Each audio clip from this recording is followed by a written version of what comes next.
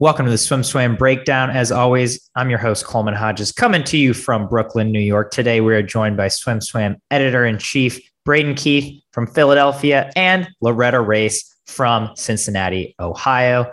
Everyone, how's it going today? We ready to talk about some news? Coleman, I noticed you started to say you're from Brooklyn now instead of just New York City. Does that make you cooler being in Brooklyn specifically? It means I'm going to go to one Nets game and then say I'm a Brooklynite. And not see Kyrie Irving play. And not see Kyrie Irving. But speaking of being in the big city, later this week, I will be filming Practice and Pancakes with yet another Ivy League school. So stay tuned for that. That'll be coming at you next week. Which one? I was trying to keep it a surprise. I'm going to Columbia. Going to the big city, Manhattan. We sat down with Lily King just before this. That podcast should be dropping any moment in the next couple of days. We're also talking to double Olympic gold medalist in Tokyo, Kaylee McEwen, later this week. So just some things to keep your eyes on the horizon. But let's talk about this last week in swimming. I think the biggest news was the World Cup in Berlin.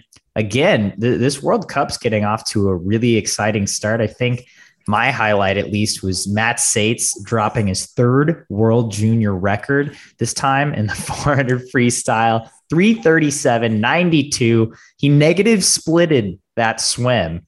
Loretta, you are our senior international reporter. What did you think of this swim?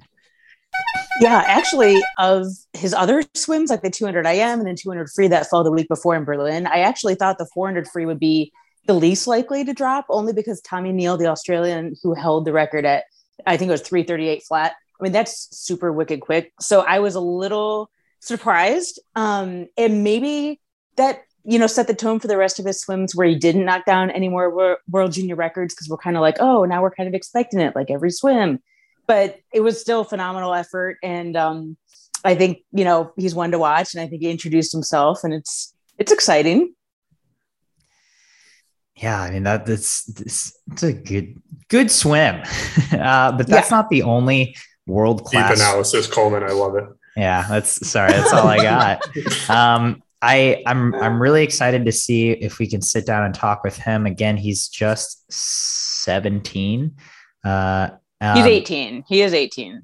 Oh, he's 18. He is. He's 18. I'm so uninformed. Time is weird. That's not the only world-class swim we saw. Emma McKeon dropped a 50.58, tying her for the number 2 performer and performance all time, behind her countrywoman, Kate Campbell.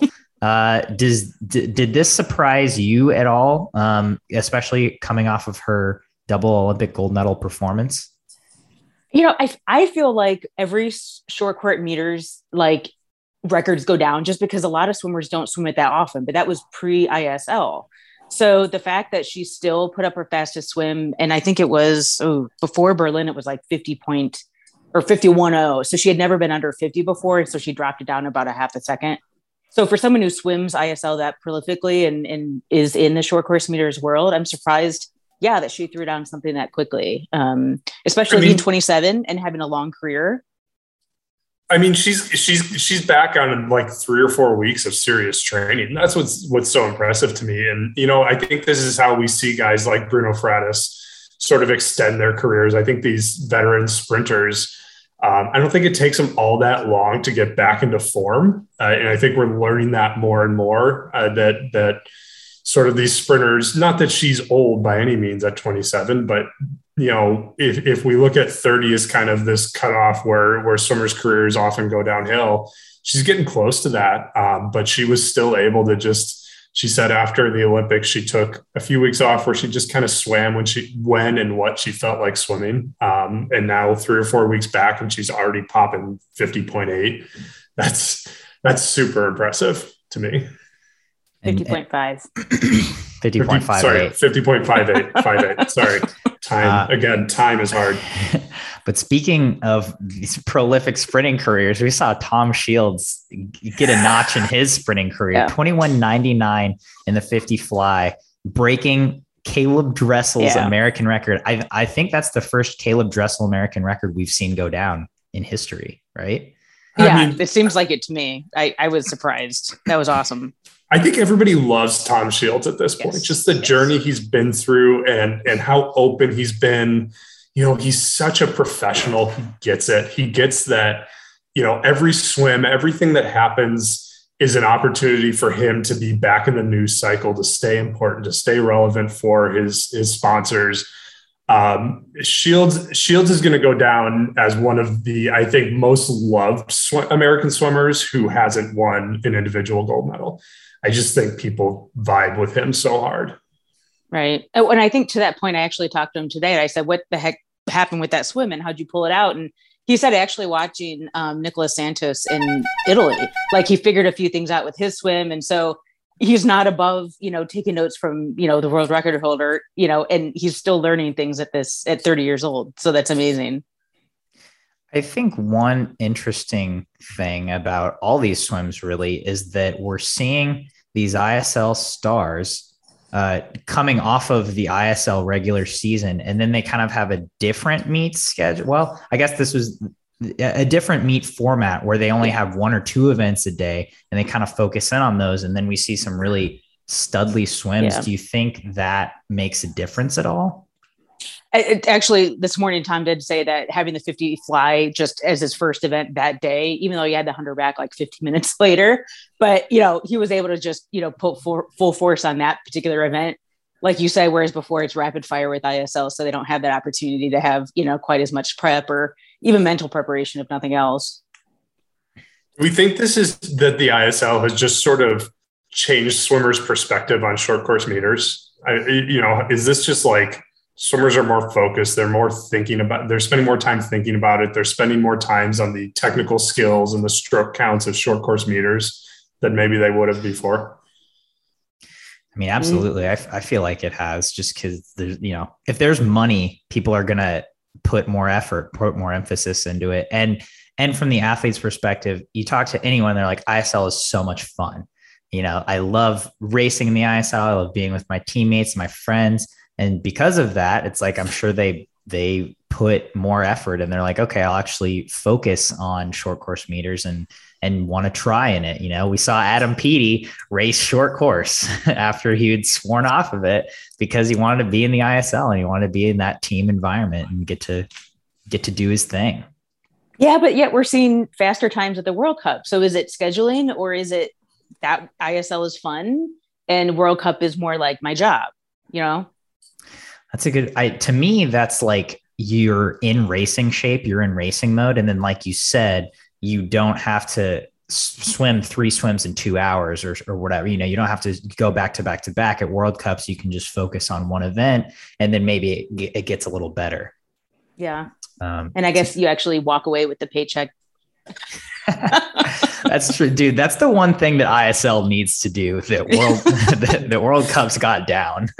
Time value of money for all my finance and accounting friends. The time value of money at World Cup is huge compared to ISL. Yes, exactly. Yeah. I mean, that's been the coolest part from the business side of the swimming thing is like ISL, you see the big checks at every swim meet. Right. And, it's a draw for sure.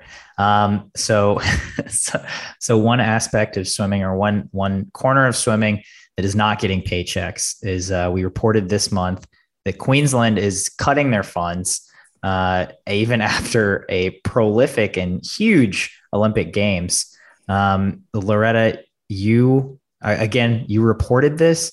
What can you tell us about this? And honestly, first, just why is this happening? I haven't really gotten to the bottom of exactly why it's happening, other than, Swimming Queensland is not for profit. So they thrive on every dime that they can get. And the Queensland Academy of Sport is what actually has been funding them $500,000 per year since I think it was 2015. And so they haven't publicly said how much is being slashed by. So, but even any penny, like I said, is going to have an impact down the line when it trickles down to even age group swimmers. I mean, anywhere in the Queensland area. And we had McEwen, who you're going to interview. We had Titmus. We had other Queenslanders who did a phenomenal job at the Olympics. So it does kind of send a bad message, that, hey, you guys topped the podium and now you're getting less money, Is this the start of Australia moving to more of an American model? Because the Americans are kind of unique in that there's not direct public funding into Olympic sports. There's some indirect through pools and college programs and other things, but there's not kind of direct funding into the Olympic world. And I don't think a funding cut will impact their Olympic results right away. I think it'll take a few years because nobody who's training seriously for Paris is just going to disappear in the next 3 years because of the funding cut. Mm-hmm. But to me, it's kind of a long-term thing. And I wonder if this is, there's a lot of issues in the world right now, and a lot of countries are evaluating and reevaluating where sport fits into their greater societal needs. And maybe this is the beginning of the government saying, okay, sport, you need to start funding yourself. You need to find your own money. They do, though. They have Reinhardt. Swimming Australia has a huge individual benefactor, Reinhardt, who, if she goes away, then a huge chunk of money goes away. So they do have self-funding in the form of a rich lady. but they apparently not enough. Maybe they think Swimming Australia is wasting that money and they wanted to push it around more to better programs. Well, and I don't know. To me, it's particularly interesting. Like Braden said, we might not see this in the next few years, right? Like the people training for Paris, it's fine. But Brisbane's hosting the 2032 Olympics, right? And that's that's the long-term you want to see, especially having success in Tokyo as they did. It's like, why now? Why then? But yeah, maybe it's just bigger than swimming. And it's like, well, sport, we have better use for our finances. I don't know. Well, but we're seeing it everywhere. Because even Great Britain, they had another, terrific games, and I forget how many pools are facing closure, so it's not just Australia. I think that was in the headlines this week, but I think it's an international issue, that I think is not just specific to the state of Queensland within the country of Australia. What I think is interesting is that the LA, Paris will be a fine Olympics. It'll be not the greatest Olympics we've ever seen, but it won't be the worst Olympics we've ever seen. I think that's kind of the expectation just in an Olympic sphere. But LA 2028 in the Olympic industry, people are talking about it as being just this giant golden calf sitting out there, that there's going to be so much money flowing into the Olympics, especially here in the United States, but around the world too. People are expecting it to be just sort of like the biggest financial thing that has ever happened in the Olympic world. So, if you're trying to figure out a way to make these sports more self-sustaining, I guess I'm talking back my own point, and this all assumes that the sport administrators kind of have a good vision, but to me, you support them until LA 2028, but you kind of tell them, hey, you've got till LA 2028 to figure this stuff out. And after that, you need to stand a little more on your own two legs. If the prognostications come true and all that money is flying around the world, they're going to be real mad if they don't win a bunch of gold medals and miss out on that as a result. That also makes me wonder, like, was this in the works before the Olympics? Was this something that was coming down the pipeline regardless of how Queensland swimming performed at the Olympics? And I'm sure they did great. Yeah. I'm sure they forecast budgets pretty well in advance. So I would be shocked if it wasn't something brewing already. And the elephant in the room is that by the time Brisbane rolls around, nobody's going to be able to spend with what China is spending. China is going to outspend probably the rest of the world's Olympic organizations combined by 2032. So you got to figure out a different way to compete with China if you want to continue to sit at the top of the world, unfortunately. That's an interesting point. Certainly not one that I can speak to, but regressing a little bit, going back to the World Cup, I missed a couple points. I just had to make the paycheck segue. But Laszlo Che's goodbye swim, I was actually searching for this, like the day after the 100 IM. And I was like, he didn't swim the 100 IM. What the heck? But then we find out it was like a ceremonial goodbye swim where like, you know, the whole Hungary national team jumped in for his last 25 and he had other competitors and surprise rivals racing him. Right.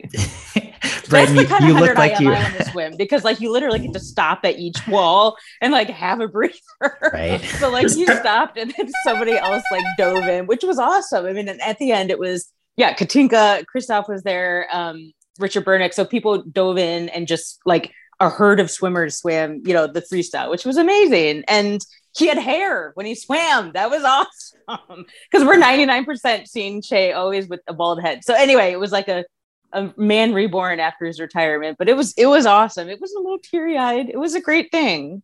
I think we need more of this in swimming. You know, so many swimmers just sort of like fade off because they don't want to talk about retirement. They don't want to, they want their sponsors to keep paying them, kind of pretend like they're not retired. But I think we need more of these sending off ceremonies. You know, when you think about when Kobe retired, he did the whole tour and at every arena he went to, he got a jersey. You know, I kind of love this. I think to me, this, besides helping athletes maybe transition into their next life a little bit, I think it's like great for the commercialism of the sport. I think it's just really cool to sort of take our heroes, our swimming heroes, and honor them this way. I think it's fun. Absolutely. And especially to that point, getting to do it in Budapest, you know, in his, I don't know if that's his home pool, but, you know, in front of a home crowd, I mean, like what a great way to go out for sure. And then someone else who also performed well in that pool is Christoph Milak, who competed and among other things, he swam a ton of events, but he broke the 50 back Hungarian record twice. I think it ended at 23:0. And I think the bigger picture there was everyone was like, can Christoph Milak swim a 200 IM? Can he challenge Rimmel? You know, like, what is he going to do? Do you think this 50 back from Milak says anything about his potential event lineup moving forward? I don't know. For me, I don't think he himself has landed on which events he's going to swim. So I think he's still kind of, I mean, his 200 free was like decent. You know, he swam the 100 free. I think it was, I forget what he was, 48, 40. Oh no, he was 46.9. Duh. I was converting it. But he, you know, so he can pick and choose a myriad of events. And I don't think he's landed on his schedule. And maybe with his new coach, that's something that they'll work out together. And maybe he's kind of testing the waters a little bit.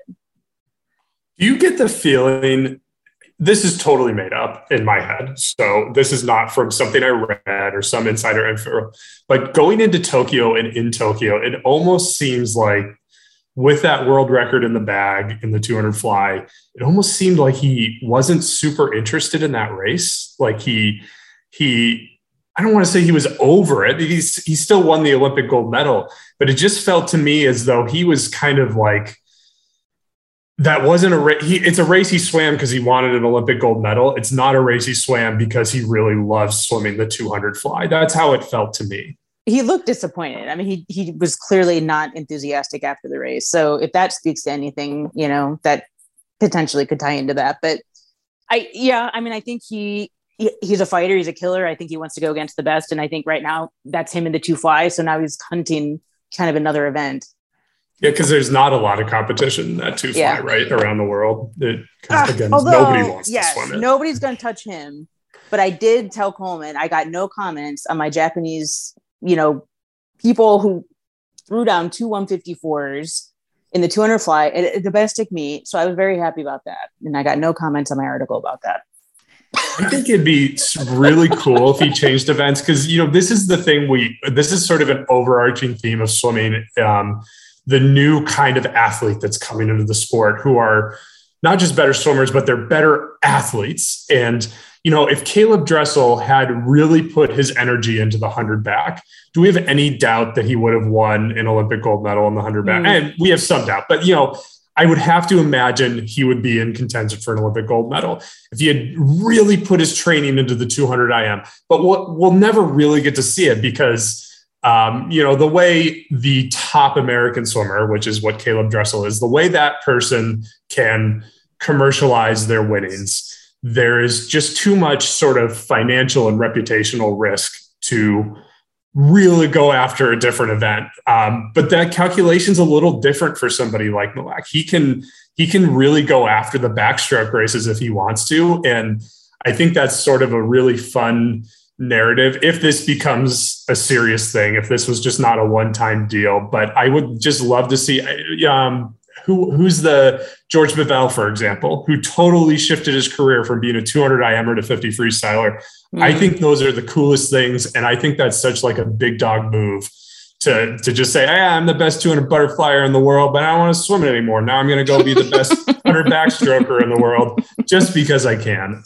Well, I mean, we saw Pellegrini do that, right? And then she went back, and then she like backed off and swam the 200 free again. But I know that right after the Olympics, we heard a couple whispers of like his coaches just being furious on deck, like after his 200 fly, I think because he didn't break a world record. But like Loretta said, like you could see the visible unhappiness. And he also looked so sharp in that 100 fly, right? I mean, it seems he was almost way more focused on that because, like you said, he's already done the 200 fly. Like he smashed everyone. No one was close to him. So it's just like, whatever.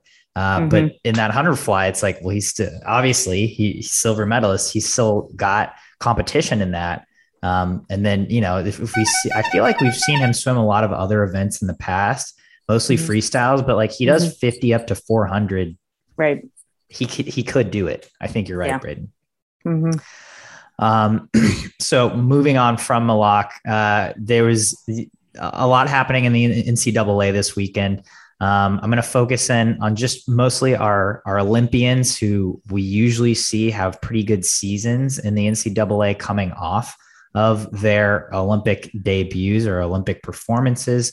That included at the SMU Classic, Maggie McNeil, who had just raced at the World Cup in Berlin. She made it back to Dallas. She won the 50 free in 21.7. LSU's Brooks Curry, 1951, broke the LSU pool record in a Speedo. You know, it's a really good unsuited swim. So what do we think? What do we think of these Olympians throwing down fast times? Do we think we're going to see a really exciting NCAAs coming off of this Olympic season? Well, we have to see an exciting NCAAs because we've got, 15% more swimmers than we're supposed to have. But, Maggie McNeil, I'd really love to see her. She's avoided the 100 fly, 100 back double. She's mostly swum backstroke, leading off relays at big championship meets. But I wonder if this is an early sign that she's going to go after that 100 back, 100 fly double, which would be a really good story for the NCAA season because 51.0 is faster. She did swim the 100 fly on a medley relay where she split 50.8, which is good, but I mean, I guess that's good on a rolling stuff. That's pretty good. But this is a suited meet. This is a fast pool.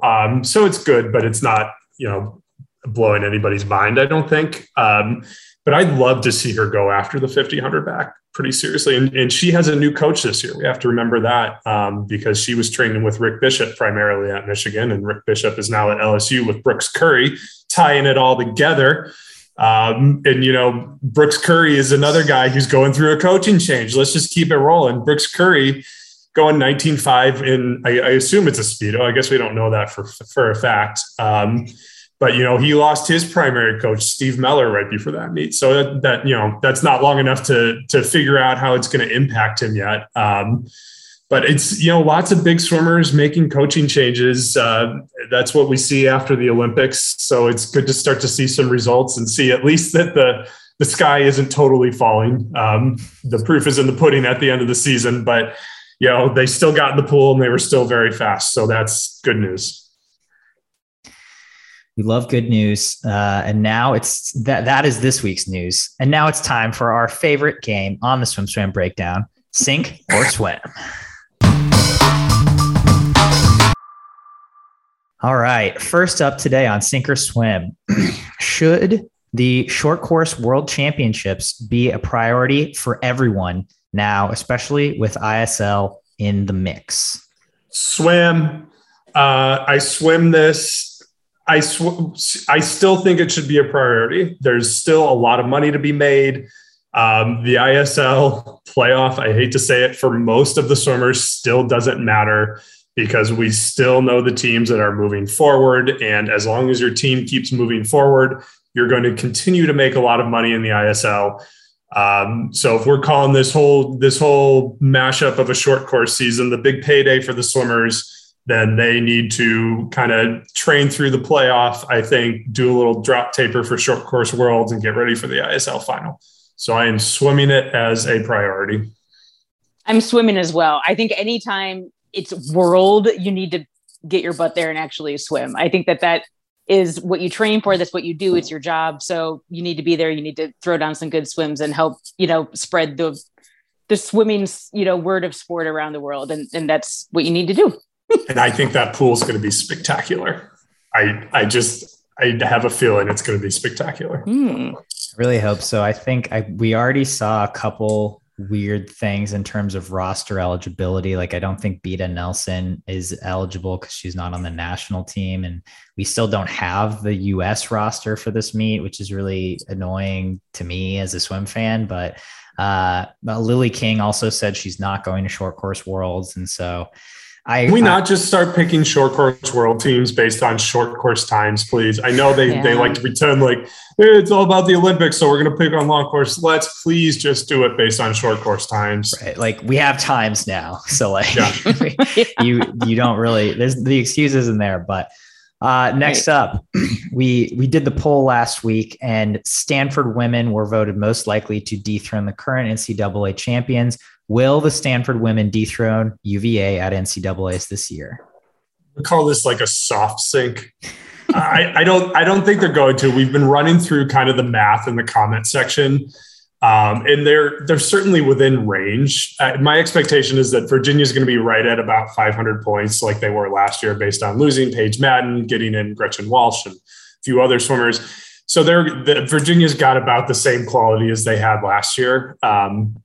And Stanford is going to be better than last year. I would confidently say they're going to be top 2 at NCAAs. But when you add up the numbers, Stanford would really need sort of a perfect NCAA championship meet. And again, we think they're going to be better, but better and perfect are not the same thing. And I think they'd have to be pretty close to perfect if they wanted to upset the defending champions. I'm going to have to go with sink and just defer to Braden's answer because I don't cover college swimming. Well, they've basically got an Olympic team on deck at Stanford. So okay, so yeah, that's reason enough. Yeah.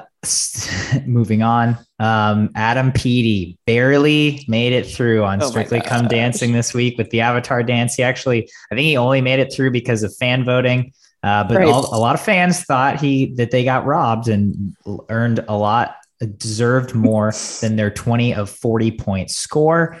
Will Adam Peaty move on this week?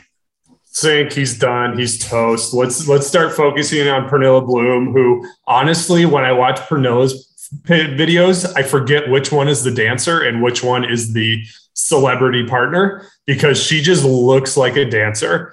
Adam Peaty, I think what's going to eventually catch up to him is that he is not built like a dancer. He's never going to have the right sort of points and curves and whatever. I don't know anything about dancing. I actually do know something about dancing because I played pickleball with a member of the Philadelphia Ballet and we talk about it a lot. Adam Peaty is done. He was saved this week. He won't be saved next week. Goodbye. See you in Eindhoven. Think I agree with that as well. I think he kind of has the stigma that he's always going to be on the bottom. And once you're there, it's hard to dig yourself out. Ooh, interesting. All right. And speaking of Eindhoven, last on our list is Arno Kuminga. He was the number 1 pick in the ISL draft. And then he went to the Aqua Centurions, and we could kind of see he had a great Olympics. Coming off of those Olympics, he had solid ISL swims, but he wasn't winning races. He wasn't doing the normal Arno thing where he's just breaking records left and right. And then we saw him show up to World Cup, and you could kind of see him getting in the groove. So do we think that Arno Kuminga will show up big in the ISL playoffs in his home country? You go first, Loretta. I'm going to say sink because I think he wants to repeat short course European championships. So that's why are you eyeing me? Go on. I don't know. I don't. What? Continue. Okay. Okay. So yeah, I think who's the guy? Shimanovic, I think would probably beat him in the 100. 200, I think he's the top guy. So I don't even think he has to like put up like a mega fast swim. And I think he's still like a second ahead of people. I don't know. I don't know. I'm thinking sink. I don't think he's going to make that like his, huge thing. Well, Loretta, we've agreed far too much today. So I'm going to go ahead and swim this. And I think we got to remember this is his first year in the ISL, but prior to joining the ISL, while the ISL was happening, he was showing up every other week at some local meet in the Netherlands and swimming best times or near best times. And I think he's been slow playing the regular season. He's been buying into too many of his coaches' lines about building the season and how important it is to build the season, which nobody really knows what that means, but all of the coaches and general managers keep talking about it. And I think he has bought into that. And I think he's building for the playoffs, which will be the end of his ISL season, unfortunately. And I am swimming Arno Kaminga to beat Adam Peaty, because Adam Peaty will be back for the ISL playoff because he is done on Strictly Come Dancing. But do you think, I think even though he's done, I don't know if he's still going to go to the ISL. I don't know. No, he probably won't. I'm just trying to build hype. Good job. Good job. Peaty is, there's plenty of other competition in the ISL. And in short course, there's all these guys who are just so good at underwaters. But I think he's got it. I think he'll be there. I think it's just a little Olympic hangover, and he's now had a month to kind of build off of his regular season. I think he's going to be good to go. Okay. Surprise. Last one, sink or swim. If Adam Peaty shows up in Eindhoven, would he be top 3 in the 100 or 50 breast in any match? Swim, yes. Swim, yeah. Top 3. Yeah. Well, he hasn't been training. Yeah. He hurt his ankle. There's ankle. Physical. Oh, his ankle was like a 2-day thing. So he'll be fine. I think if he did, he's that far ahead of people, and he's been physical right now. It's not like he's sitting on the couch. So yeah, top 3 for sure. Well, but Kirill Prigoda is going to come back too. So he's more dangerous in the 200, isn't he? I thought he was like, but but in short course, he's still a good 1500 breaststroker. Yeah. Okay. Well, we said top 3. So there you go. Okay. That's Braden, sink or swim? Fine. Sink it. I'm sinking it. Oh, no top 3s for Peaty. All right. Well, this is the end of our docket. This was this past week's news in swimming. Stay tuned next week to SwimSwam for podcasts, for practice and pancakes. And we'll see you next week on the SwimSwam Breakdown.